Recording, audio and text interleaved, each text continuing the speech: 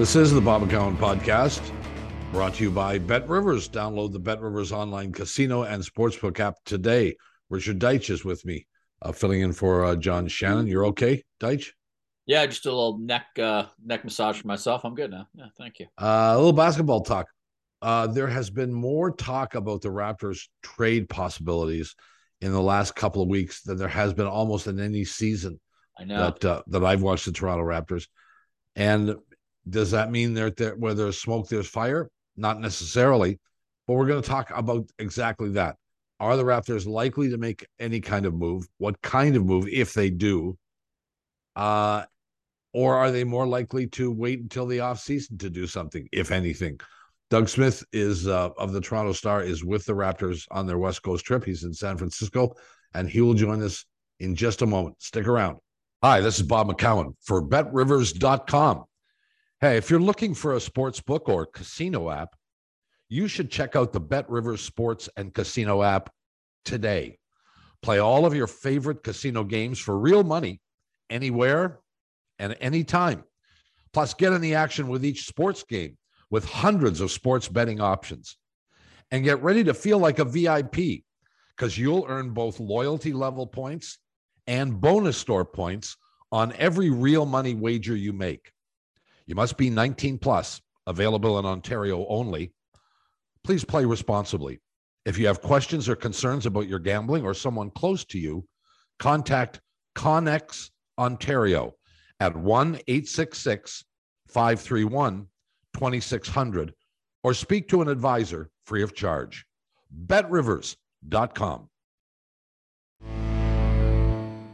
We are back. It's McCown and Deitch with you. Doug Smith of the Toronto Star joins us from, they play Golden State tonight, so he's in the San Francisco area. I'm trying to think back. It's been a long time since the Raptors came into existence. I don't think we've had the kind of discussion that is taking place right now at any point during the Raptors' history, contemplation before the trade deadline as to what the Raptors, if anything, will do. But have we, Doug? There hasn't been a time when they've had so many options to deal important players. Right. There's always been sort of, nickel and diming, playing around the edges on the periphery. Maybe they add a guy, maybe they move one guy, but there are so many options available to Masai and Bobby Webster that, this is the first time ever, really. Yeah. There's a sense that Masai is not inclined to make deals at the deadline. And I assume he is, rather than Bobby is in command of that, or that he has that decision. Do you agree?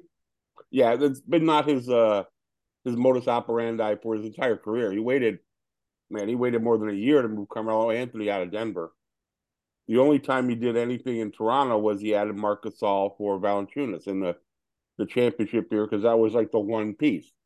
So It goes against his history to think he's going to do something big and bold or many things in the next 10 days. The one thing, Doug and Bob, that's really interesting to me for this team, and it's a big problem for the front office. And I know, Doug, you've written about this and you know this. They're not so bad where it makes it easy to tank and to dump a number of players. But the potential and prospect, if they play their best, still is probably a little less than winning an NBA championship. So you're in that impossible position of, do you moderately blow it up? Do you maximally blow it up? Or do you roll the dice and think that this group can play like they did against Sacramento, or, play like they've done in a couple of quarters? I know we're not supposed to feel bad for front offices and our jobs, but I actually do feel bad for this front office because I don't think there's an easy solution. Every potential place they go has a potential drawback. Yeah, they can't get bad enough. It's hard to get bad. Exactly. It really takes some maneuvering to get bad enough to be in that 1, 2, 3, 4 pick area. And they can't do that this year. They can't also get to championship contention this year, I don't think. So what Masai tends to do would be to wait until June, when the pool of trade partners deepens, and you look for a Kawhi Leonard or somebody of that ilk. and then you do something bold around the draft and free agency. The other thing I wanted to ask Doug, Bob, is that how much do you think, Doug, because this draft is really strong and there's one guy who clearly, unless something happens, is a generational talent in the guy, from France. Scoot Henderson looks like he's going to be obviously a franchise type of player. I wonder if, and I can understand it. I wonder if this year it's a little, you know what I mean? It's like you see if you got bad enough or if you got lucky in the lottery, you could change the fortunes of your franchise dramatically. So it does make it, there is incentive to really go for that lottery pick. But like you said, the problem for the Raptors is they're not the Rockets. Like you can only get so bad. And they're not Charlotte and they're not Detroit. And they're not San Antonio. They can't get bad enough in 33 games to be in those 4 teams with a 14% pick. And to leave your luck to moving up from 8 to 1, that's not a tenable thing. That's going to cost you in the end. You can't win. You can't do it that way. So I don't think Masai is going to do very much, frankly. I don't think there certainly aren't 2 bold moves.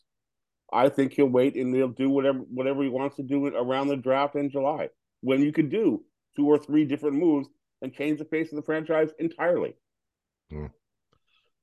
Several days ago, I made mention on this program that I had a conversation with an NBA insider, an agent, to be honest, who informed me that Anunoby wants out, that he'd like to be someplace else. I don't know much more than that, and I'm not speculating as to what that means, but that's out there now.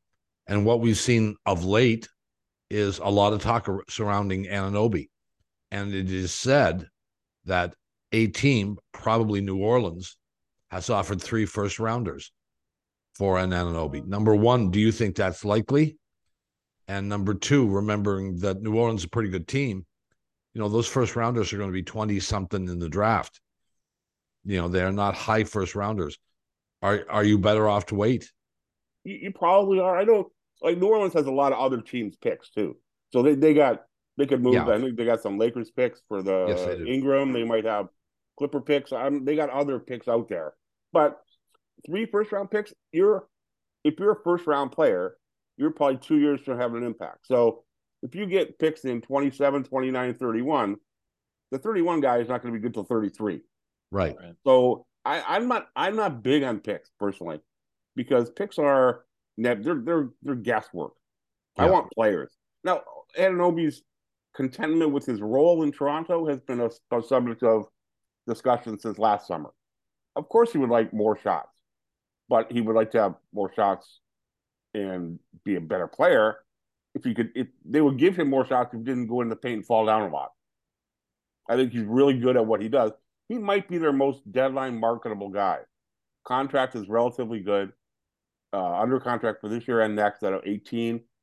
Can bring back a good return if he's willing to. The thing is, the team trading for him would want him to do exactly what he's doing in Toronto, guard and make 3-pointers. And if he's not happy doing that in Toronto, why is he going to be happy doing that somewhere else? I guess. Doug, sorry, Bob. Doug, you've been around this team obviously the whole year. One of the best things about this franchise has been culture. There's a very strong culture. Historically, they play great defense, and that's kept them in games. That necessarily has not happened this year. But you've covered the NBA a long time, so you know this. Like when teams start to lose, like people start questioning their places on a team. You start to hear chatter, etc. I know the players are only going to say so much, but from your informed analysis, like where do you think this group is? It doesn't feel like they've broken yet, because I saw the Kings game. Like you haven't packed it in if you play that hard on defense. At the same time, these guys are all smart. They're realistic. They know where they are in the standings. So, where are they right now, just in terms of like how they feel about big picture stuff? It's funny, but this group certainly is not as good as the sum of its parts, and there's no question about it. There's a lot of talent that hasn't played well, and I don't know. Like teams to me are like these weird living organisms, and this team for a bunch of time didn't seem to work. didn't get along. And I don't think it's anybody's fault. I think the personalities were weird. I think you have the last year's rookie of the year who had early in the season a big sense of entitlement, a false sense of entitlement, mind you, but he had that. They had to work through that. I do think the injuries in the year disjointed them enough that they became less trustful of each other. They had to play Christian Coloco because they didn't have anybody else to play with Achua hurt and Boucher coming off the bench, and that cost them because he wasn't ready, and everybody knew it. But what else are you going to do? So I think this team, as a team, didn't work often enough. Sacramento game will work great. Whether it'll work tonight or tomorrow in Portland or the rest of the trip, who knows? And that's been the weirdness about this collection of people.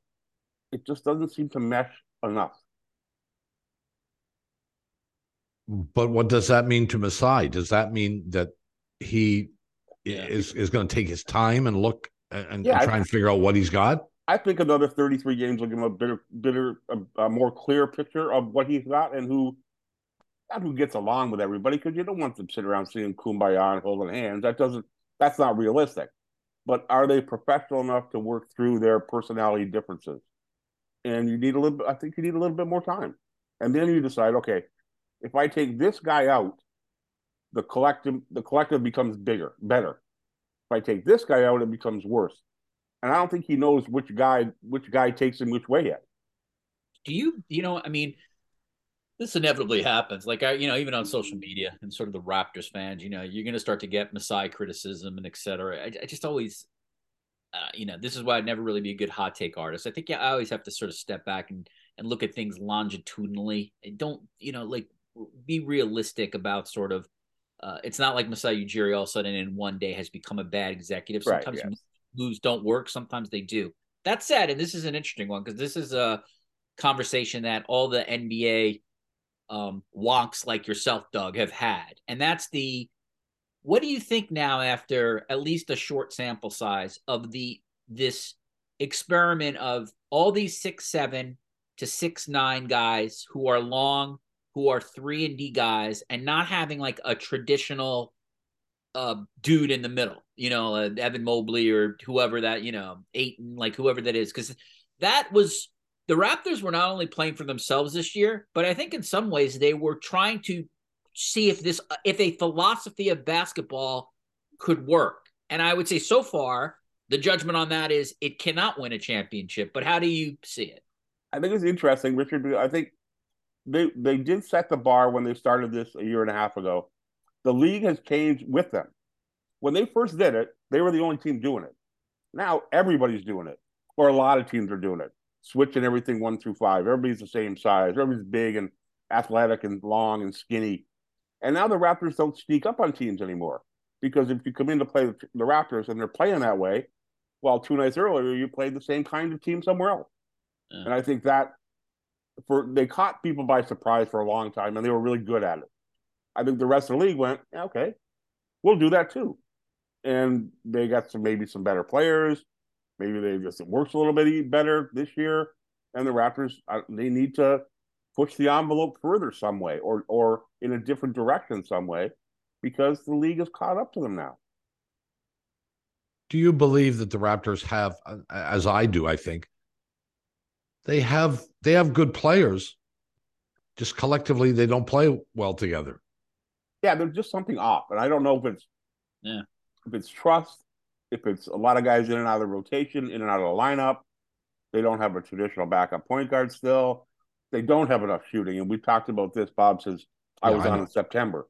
They haven't had enough shooting all season. That was always going to be an issue. And when 4 guys went into uncharacteristic shooting slumps, it killed them. Yeah. Now they're out of the slumps and they're winning more than they're losing. So there are flaws in the roster. The team it was never built to win a championship this year. And I remember Bobby and Masai telling us early, we're not sure what we got. We're going to find out. Well, sometimes you find out bad. You don't always find out good. So I think they're finding out, okay, this mix, this group of skill doesn't quite advance the envelope. Let's go find something else somewhere else. The other thing too, and again, I'm the first to admit I don't have the solution on this, but Nick Nurse is paid to win games, right? And so because he's paid to win games, he has to play the players that he trusts to win these games. What inevitably happens, Doug, and you know this, is he's playing certain guys so many minutes that inevitably they're going to break down. We've seen this with Fred. Pascal has been incredible. He's held up like marvelously. I mean, the guy, you can't say enough about that guy. He is my favorite player in the league. I've said this on Sportsnet. I'll say this now. I'm really glad to see him successful. But they have a problem to me in that if Nick only trusts a certain amount of players and he has to grind people 40, 41, 42 minutes, like these guys are not robots. Like that will show up at the end of the year. But if I'm Nick Nurse, I also get it. Like if you don't play Scotty Barnes 42 minutes or Fred VanVleet 43 minutes, you're probably not winning. So what do you do? That's a very essential question to where this team goes, because Nick isn't trustworthy enough of his backups, I think, to the detriment of the team, because he should, if you're going to lose the game playing guys 42 minutes, you may as well lose the game playing a guy 34 minutes and let the other guys play 10, 12, 14 and see what they can do over an extended period of time. The perfect example to me is Yuta Watanabe. And yes, he was hurt last year a lot, but at no time did he get like a 10-game stretch of 20 minutes a night. And if he had, maybe he would have been a good player. Look at him on the Nets. He's an effective player. He's been great with the Nets because he's going to play those minutes every night, and he knows it. And Nick sort of jumps between, we haven't seen Malachi Flynn in 2 weeks, but we saw him a lot before that. Delano Banton's been hurt, but we haven't seen him in 100 years. And we saw Thad Young. They dusted off Thad Young the other day for the first time in like 4 days, 5 games. So and Thad Young was playing every night for a while. Yeah, right. I think Nick's issue, Richard, you're right. He coaches to win that night, and he gets caught up in the moment of the game. And I think he's got to should have taken a bigger picture look at this from November on, and this find is where, out to me, what they got. Yeah, obviously I'm not there, but this is where, to me, like if there were assistants on the bench that he really sort of combines and entrusts, and maybe he does, like that's where you wish another voice would even sort of chart out for Nick. Like, listen, like we have to at least see what we have with player X and let player X get 14, 17 minutes a game. I know he's been hurt at many different times, but like as someone who has watched almost every Raptors game like the last couple of years, I still don't know how Nick Nurse feels about Chris Boucher. Like on some nights, I think he loves him, he trusts him, and then on other nights, I feel like he might as well be the 13th guy on the roster. This is where Nick sometimes, in my opinion, can be a frustrating coach, even though I think he's an excellent coach, is that you don't know many times what he feels about a player. And this isn't just like over the course of a week, Doug. This is like the course of multiple years. Yeah, it is. And the funny thing that our good friend Mike Grange and I were talking about this the other night, when Nick was an assistant with Casey, he advocated for playing 5 backups. That bench mob was his. Yeah. Fred, Miles, Pascal, OG, Norm Powell. That was his. He advocated to run those guys up there. And now as the head coach, he doesn't do it. So, and I get that team, those 5 guys are really, really good. They turned out to be all NBA guys and NBA champions. But he's not giving any of these guys enough leash to find out exactly what they are. Like, I still don't know. I'm not entirely sure Malachi Flynn's a 24-minute-a-night NBA player, but I'm pretty sure he's a 14-minute-a-night NBA player. But I don't know that, but I think that in the brief glimpses of 5-game stretches where he plays a lot. Look, you want your team to be competitive, championship competitive right away. That's the objective. Is this team capable? Could you, through trades, make this team championship competitive with a couple of deals? Not this year, but I think next year you could be. I think this team's got a lot of skill, and they're not that far away. Like this is going to sound odd. The loss of Precious Achiuwa for 24 games was crushing because he didn't get any better. They had to play a rookie, and that cost them a lot of games in that stretch. Yeah, he's a very intriguing player. He's been great in the last 4 or 5 games. Yeah. So you put him in the mix. You do something in the summer because I don't know what Fred VanVleet and Gary Trent Jr. both go into option years, can opt out of their contracts, and most likely will. Do you bring? I don't know if can you bring them both back? But if you let Fred VanVleet go, who's your point guard next year? Because That's right. I That's don't right. know that I don't know that Scotty Barnes is. I don't personally think he is. I mean, you can do it a little bit, but for 82 games as the guy, I'm not sure yet. And not if you Doug, got your team to be really good. from what Doug, from what let's eliminate like Giannis, Kevin Durant, Jason Tatum. Let's eliminate people that you have no chance of getting. Okay, realistically, if I could grant you a single player to acquire that you think would sort of fix multiple problems on this team, who would it be? Given, I'm going to throw this name out there because it's a weird one. Given the contract situations, where the franchise is, Chris Paul would be an intriguing ad. He's got 1 year left. It's full, or 1 year and a half guaranteed left next year, and then no guarantee on the last year of his deal. So he might be a bridge guy, and he's a leader. He's been a winner. I think he's still a good player. I watched him last night. He looked really, really good in the game against Dallas. So he's an intriguing bit. I said this to somebody the other day that I think this team needs to add the Charles Oakley that the Vince Carter Raptors added, an old head, a guy who's going to slap somebody in the face if they don't do the right thing, and they don't have that. And I don't know that Chris Paul is that, but I think he's a very intriguing bit to look at. Do you think he's available? Oh, I think Phoenix is right. Phoenix is in the same weird place Toronto is. Yeah. And they're good, but they're not great. They're okay, but they were in the finals but 2 years ago. But they're stuck in that western middle, and they might be looking at. I think Fred VanVleet in Phoenix would look great. So maybe there's something to do there in June. Maybe something to do there 10 days from now. But I think it's more likely a June thing. You think there's been a lot written on like potentially who could go and who might go, or whether it's realistic or not. Eric Corrine, who works with me at The Athletic, has really written some interesting pieces just on like trade kind of tiers and what might be likely and what might not be. I think you'd be insane at this point to trade Pascal Siakam personally, but I mean, obviously there'd be interest, although the contract's big. But what really fundamentally has to be asked by the Raptors organization, and you'd be a great guy to ask it just because you observe it, is do you think Pascal and Scotty like fit? Can they fit as a twosome? And then obviously if they can, then you work around those two guys because they are uniquely skilled at what they do. I think they can, but I think it's going to be on Barnes to adapt. I think Pascal is smart enough and adaptable enough that he will subtly change his game if he has to. But I think Scotty Barnes is an intriguing guy to me. Immensely skilled. Might be a 10-time All-Star, or he might just be a guy. I don't know yet. He's unbelievably good, and then unbelievably takes nights off.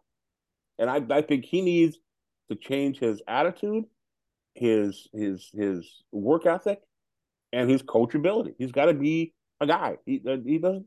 Like I said, early in the year, there was a sense of players are telling me there's a sense of entitlement to the guy. Like they've been spoke up his butt for a year, so you can't let him get away with that.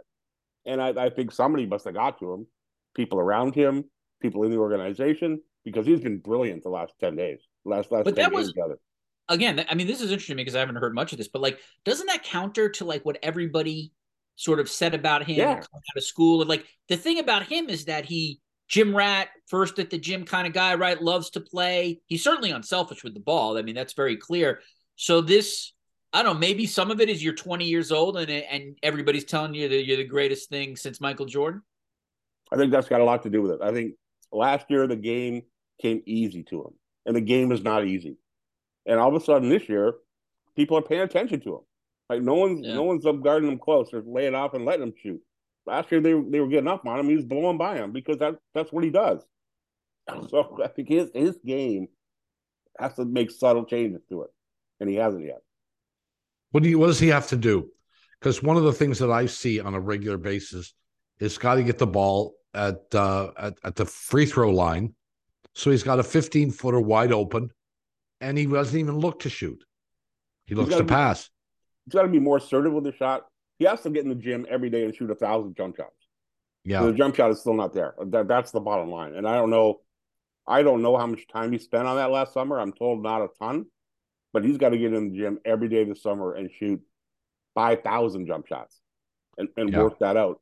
He also has to become a little bit more selfish. He's got to go up and down the court instead of side to side. Like you watch him get the ball in the wing, and sometimes just dribbles right across the floor. Yeah. Make the left hand turn and go to the basket. And when he does that, he's dominant. Yeah. But I think he's 21 years old, his second year. The skill set says he's going to be a multi-time All-Star. But we've seen a lot. The woods are littered with carcasses of great athletes who never became great basketball players. And I think he can get that way. He can get to that point, but he's got to do it. See, to me, I think, and we'll see obviously what happens as we head forward, but I think they found something in the last 2 games. And to me, what they found is the offense should run through him. I get that Siakam is the more sure thing in terms of when you need a basket, and certainly against Sacramento, he really could do what he wants. But I think in order for you to ultimately get to where you hope to be, the more that Scotty can be the facilitator, the more the ball can be in his hands, particularly in big moments, I think the more that his development quickens. And the other thing, Doug, like you said, is that will make you more selfish. I just think, and that's a good thing. Like, I think like ball in his hands, under a minute, tight game, like he has to go through those situations like every superstar has gone through so that he figures out like what to do. To me, that's the roadmap. But the tricky thing with the roadmap is he's 21 and you got veterans on the team and you got all-stars, and that's right. Hard, I think, to, if you're Pascal, I get it. You're putting up 28 and 10 and like I'm an all NBA player. Like I should be the alpha.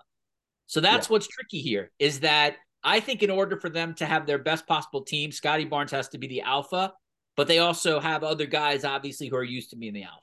Yeah, they do. And I don't know whether Scotty could be the beta guy. And I agree that I don't think he needs to bring the ball up the court and call every play, but I do think he needs to facilitate more offense. And I think that's where he's best, because he can pick defenses apart with his passes, or he can get into the restricted area and dunk on people. But he's got to do that, and he's got to do it selfishly, and he's got to do it with teammates who accept him doing that. And if they win, they will accept it. But I agree. He's got to do it, and he hasn't done it constantly enough this year. And like he's going to be, like I said, he's going to be a great player, but he's not a great player right now. He's a very, very good young player who's got a lot of ways to grow. And he's got to guard better. Like if you're watching on TV, watch a possession, there are some where he's just blah blah blah, like just looking around, see what's going on. But that, again, that's youth, and I think he'll get through that. But well, I think, and until he does, you can't say he will. Yeah. Listen, we got to take a break. We're halfway through. Doug Smith of the Toronto Star is with us. Back after this. As we discuss trades for the Toronto Raptors a couple of weeks before the trade deadline, you think back to other deals, and of course it was off season, but the Kawhi Leonard deal is a deal that certainly people look at and point to as a deal that essentially brought this city an NBA championship. Except what you have to remember is the Raptors made a bunch of deals. It wasn't just Kawhi Leonard. Gasol was an intriguing part of that. I mean, they had 3 or 4 guys that they brought in who started for this team. This team changed dramatically. Is it possible to make one deal and change the fortunes of this franchise right now? I'm not sure it is. Not for this year, no. I think there are multi-tier deals to have to be done between now and next September for them to be in that group of Brooklyn, Milwaukee, Boston. And, they're not there yet. They're not close to that there yet. But I think they're not far off from there yet. But I do think it's going to take more than one trade, or more than one move. Like Mazai's got to hit on whatever the mid-level exception guy gets in the summer. He's got to hit on him, which he hasn't in quite a while. But yeah, that championship here, it started with moving Rudy Gay to Sacramento, busting up that great Gay, DeRozan, Lowry group. Then they moved DeMar for Kawhi.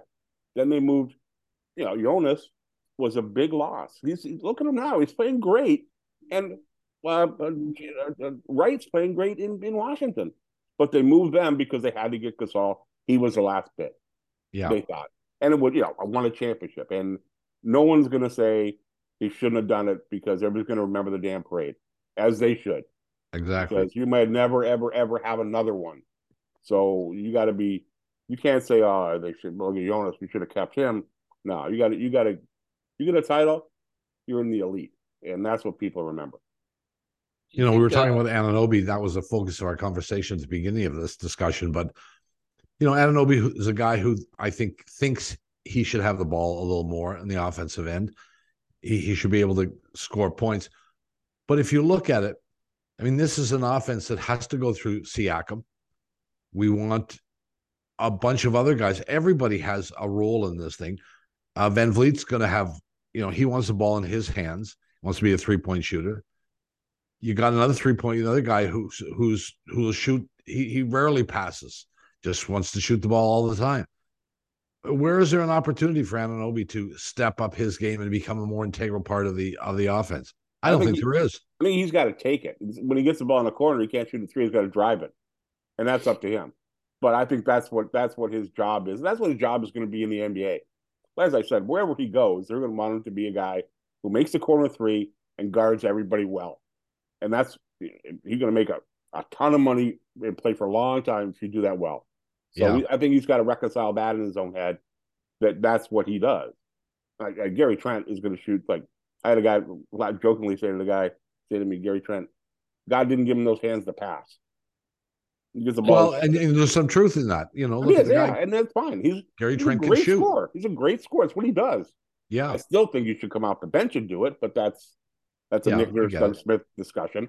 But that OG has to either be more assertive or reconcile the fact that this is what I do. This is what teams are going to pay me a lot of money to do, and I'm going to be on very, very good teams for a very, very long time. Doug, how do you sort of evaluate what Fred brings to the franchise in terms of culture setting, in terms of leadership, versus like what his true value is in terms of a player on the court? He doesn't let teammates get away with crap. And I think that's hugely important because he's the only guy. Well, I think Thad Young probably does it a little bit, but Thad doesn't have the cachet of playing a lot and doesn't have the 7 years in Toronto and the championship pedigree with the Raptors.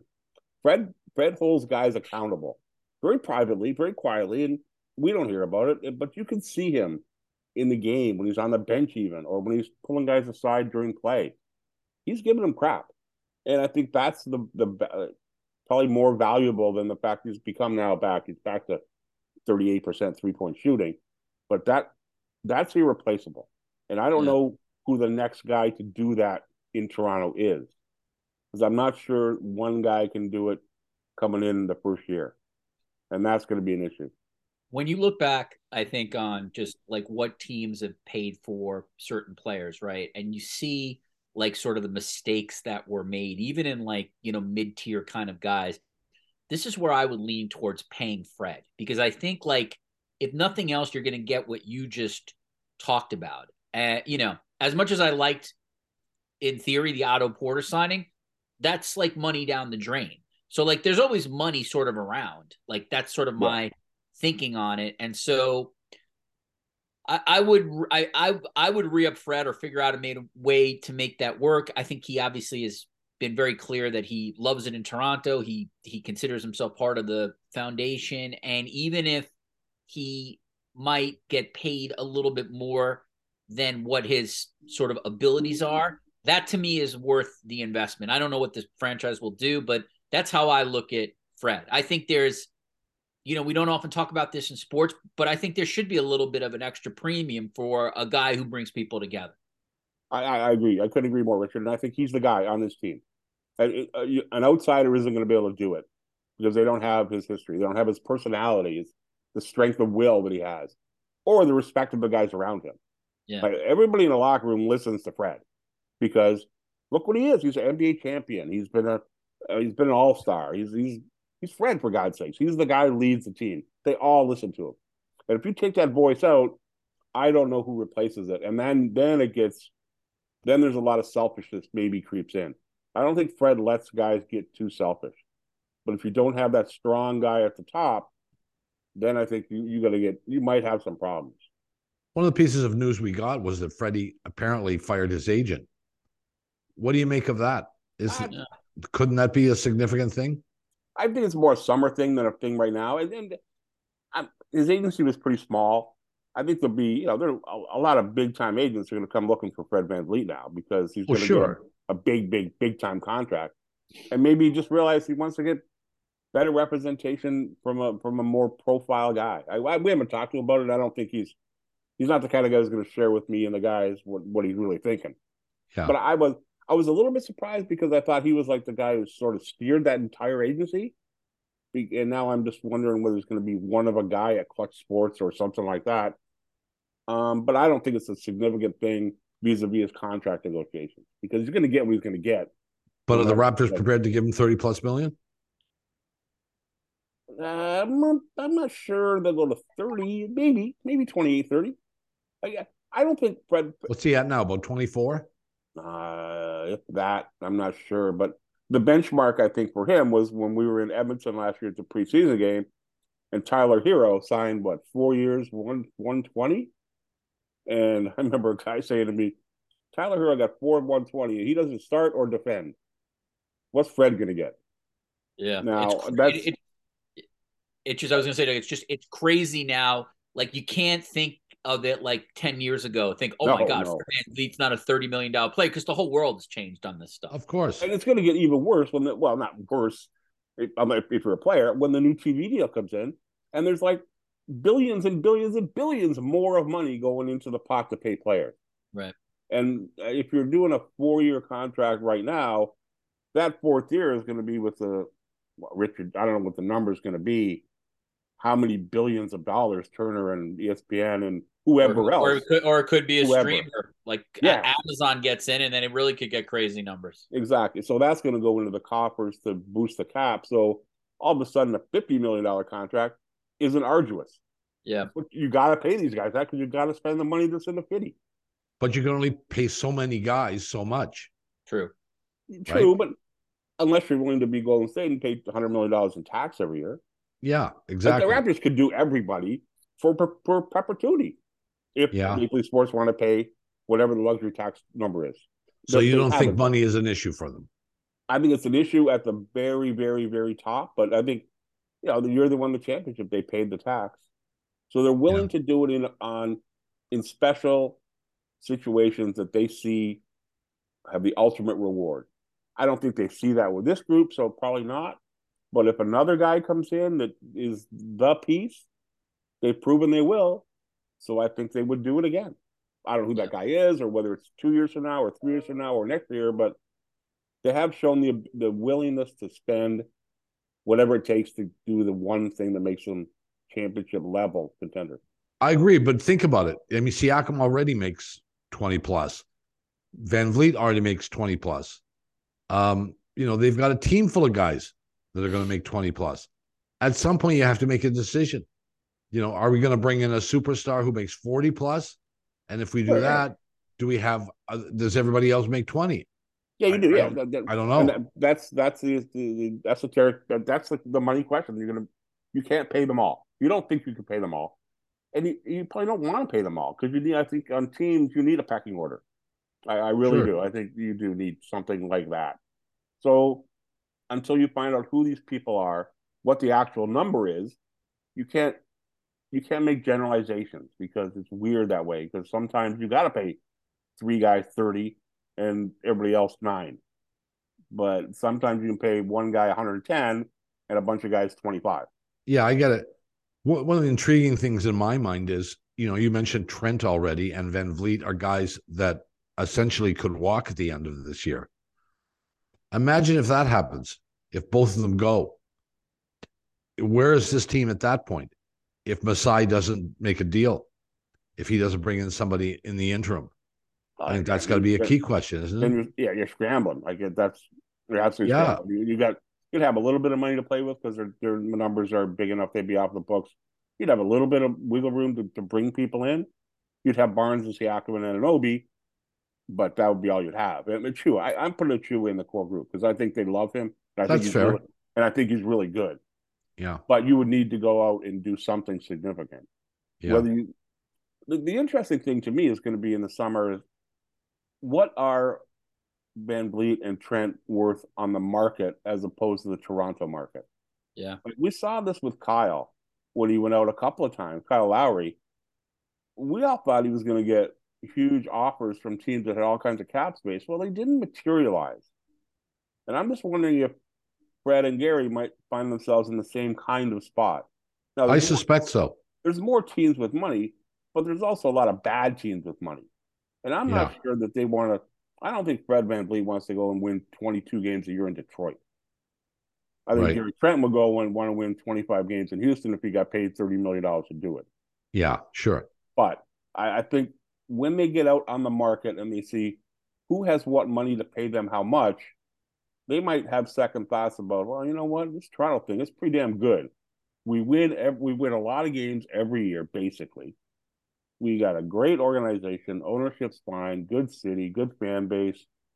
We have the respect around the league because we've been champions and we've been in the playoffs basically every year for a decade. Maybe staying isn't a bad thing because the market isn't quite what we thought it might be.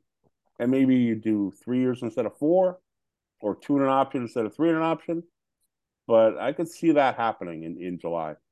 Doug, you think, understanding that he's living in Miami, and obviously that's an incredibly great place to live. But if you had a conversation with Kyle Lowry today about sort of where he is now and where the Heat are now, how do you think he would feel in relation to being in Toronto at the same age? I think I know Kyle very well. I think he knew it was time to move. He had done everything to do in Toronto, and he had gotten all his guys paid. You know, he got Freddie paid, he got Pascal paid, OG paid. He won a title. He leaves as the greatest Raptor of all time. He's living out his dotage in a wonderful city in a great organization, making $30 million a year for another year after this. Like he's got a great contract, and I don't think the competitive part of Kyle probably doesn't like where he is because he doesn't play an awful lot in fourth quarter. He's getting a little bit older. The team's not championship caliber, but the career basketball guy, Kyle Lowry, what a perfect denouement. And maybe next year at this time, we're talking about him going to the Lakers to be the piece to put him over the top. Yeah. To get one last good run at it as an expiring contract. Well, I got a question. I think he's happy. The organization, the Heat organization is a difficult one to play for because they're very demanding and you talk about culture, their culture. And I'm not sure Kyle might be a bit too free spirited for it. And I don't think he realized what he was exactly getting into. But every 15th and 30th, when the check was in the bank, he goes, yeah, okay. What do you think the Raptors would be if Lowry had stayed? Where would they be now? Put Kyle Lowry on this team. Okay, I'm not sure that Siakam would be as good as he is with Lowry on the team. Obviously, Barnes would not be a factor. I think Kyle and Fred probably had its run. I don't think you can play two small guards. Kyle certainly doesn't fit the 6'9", get deflection, switch everything, run around like crazy men defensive schemes. They would have been stale. And I think they were getting stale at the end. And I think everybody knew it in the middle of the Tampa year that, okay, it was time for Kyle to go. The contract was up. He got it. He's done. Right. Look what he's done for us. Let him pick where he wants to go, and we'll facilitate it as best we can. And they did. They got him a lot of money. They got some pretty good players. That was a good deal for everybody. And I know that the Goran Dragic, Thad Young thing didn't work out quite as what you thought, but a chew up for Lowry alone at that point was probably good and got Kyle $30 million a year and got them a young big guy. So I think he couldn't have stayed. And I would have loved for him to have stayed because he was good for us. But it was time. It was time for him to go. Bob, in our I know we don't have much time left with Doug, so I want to make sure I don't forget this question. Doug, in May, the WNBA is coming to Toronto to play an exhibition game. It'll be the first WNBA game in Canada. What's very clear, obviously, is that Toronto's on the interest of the WNBA in terms of being a potential expansion franchise. I'm sure they're going to see how this game does and how it's received, and that'll be part of of all the league's decision making. I've always believed this could be a great market for a WNBA franchise. Canada continues to produce better women's players. There's a basketball culture now, like professionally, thanks to the Raptors. I think it could work. Obviously, it's going to need a lot of marketing. It has to have MLSE support and money. But I wanted to just get your perspective because May will be like sort of, if this ever does happen, like May's the beginning of this happening. Yeah, it's huge. It's a big deal, and it's a big proving point for women's basketball in Canada. I really think it is. I know when we talked to the Kathy Engelbert when they made the announcement, one of the big deals playing at Scotiabank was a big deal. So they want to be able to play and fill a big building for this game. I don't think they can play at Scotiabank in the regular season because I think it's too big and the game might get lost in it. But for this one-off event, they got to sell that place out, and I think they will because I think there's a huge groundswell of women's basketball fans and interest, and the uniqueness of being the first is a big thing for Toronto people. But you're right, Richard. Like the Bay Area is a lock for team when they expand. I'm pretty sure. I would think they might look again at Tennessee. They might look in Charlotte. They might look in St. Louis. Toronto's got some competition. For a long time, we thought, oh, the WNBA expands. Of course, they're going to come to Toronto. Well, not really. It's up to the people to show that it will go in Toronto, and MLSE has to be involved. Whether they're the 100% owners, I don't think they will be. I think it'll be kind of like a Larry Tannenbaum Argos MLSE thing with somebody else other than Larry. But MLSE has to be the marketer and the voice behind it. I think the game in May it's shaping up to be fascinating because I love Chicago. I think Bridget Carlin playing at home would be a huge deal in Minnesota. I think it's a big thing, and I'm sure it'll be hugely well received. And the WNBA will go, okay, all the stuff we've been hearing, we're now seeing and we're believing. And I think it'll leap Toronto up a list of expansion possibilities. Listen, we got to get out of here because we're really up against the clock. But in a nutshell, you suspect that the Raptors will probably do nothing before the trade deadline. I don't think they'll do anything of huge significance. They might do something on the periphery, but I don't think. I think on February 10th, the four guys, Van Vliet, Trent, Siakam, Anunoby, I think they will all still be Raptors. Thank you, Dougie. Good luck with the rest of the road trip. I know it's a long one. I assume you're on it for the whole ride and enjoy your time in San Francisco tonight. We thank you very much. Always fun, guys. Take care of yourselves. See you back home. That's Doug Smith of the Toronto Star. We'll come back with more in a minute. Deitcha McCowan back with you. Our thanks again to Doug Smith for being with us. Well, you had a chance to hear what he had to say. Where are you on this? Do you think the Raptors will make a deal in the next 2 weeks? I mean, after listening to Doug, my thought would be no, not anything big. The one thing, Bob, that I think is probably true for sure is I think a lot of teams are inquiring, as they should. You know, they have a lot of attractive players. OG Anunoby, Fred VanVleet, Gary Trent, Pascal Siakam, all incredibly attractive. Some of those guys could actually probably, if you acquired him, you might have a real shot at a championship. But I think the problem is that there's not a great sort of matchup return. Like, I don't believe that OG Anunoby, like, I don't believe anybody's giving 3 draft picks up for OG Anunoby. I think that just doesn't feel real. I don't think the Raptors want to trade Siakam. I don't think they really want to trade Fred either. Gary Trent is the one guy I could see going before the deadline, but you don't have a 3-point shooter then. Yeah, after listening to Doug, if I had to guess, I'm going to guess that there's not a big move. That's just after listening to Doug. I sort of tend to agree, to tell you the truth. And yet there's this. You could trade somebody like Anunoby, who's been the focus of attention in the last few days. Yep. If you deal him, are you negatively impacting your, and say it's for futures? And Doug doesn't think that you want to do that. And I tend to agree with him. They're going to be 3 first-round picks, probably going to be late first-round picks. But how much negativity do you have if you deal Anunoby and have to replace him in the starting lineup every night? I think you're telling your fan base that you're basically punting on the year. And I think the problem for them is that, as we've all said on this podcast, they can't get bad enough to really have a good percentage for some of these game-changing, franchise-changing guys at the top of the draft. Right. So if the return isn't, I mean, they'll be certainly, the Raptors fan base will be fascinated and interested in the trade, but I'm not so sure that the return for the Raptors fan base would be so pleasing, unless it's like some super high lottery pick this year. But I don't see it's not going to be doing right. No teams doing. Teams don't trade those picks. So yeah.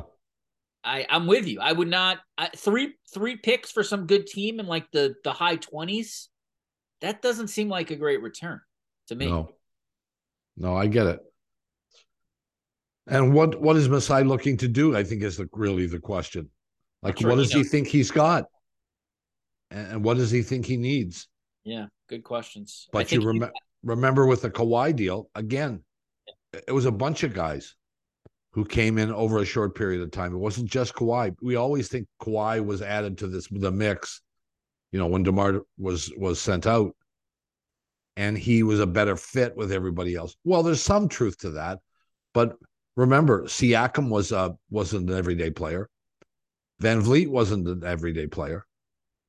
And they went out and got a bunch of other guys who became part of the starting rotation, and essentially it was them that won the championship. And all of them wound up leaving the following year, right? This year, Bob, has been super strange, because if you told me they'd win 7 in a row, I wouldn't blink. And if you told me they'd lose 7 in a row, I wouldn't blink. Just a weird year. Yeah. I have no idea what they've got, because there are nights like at Sacramento the other night where they look like a championship team. To take a team who's averaging 120 points a game and hold them to 95. I think it was the lowest Sacramento has had the entire year. Yep. To do it on the road, and just the way they did it too.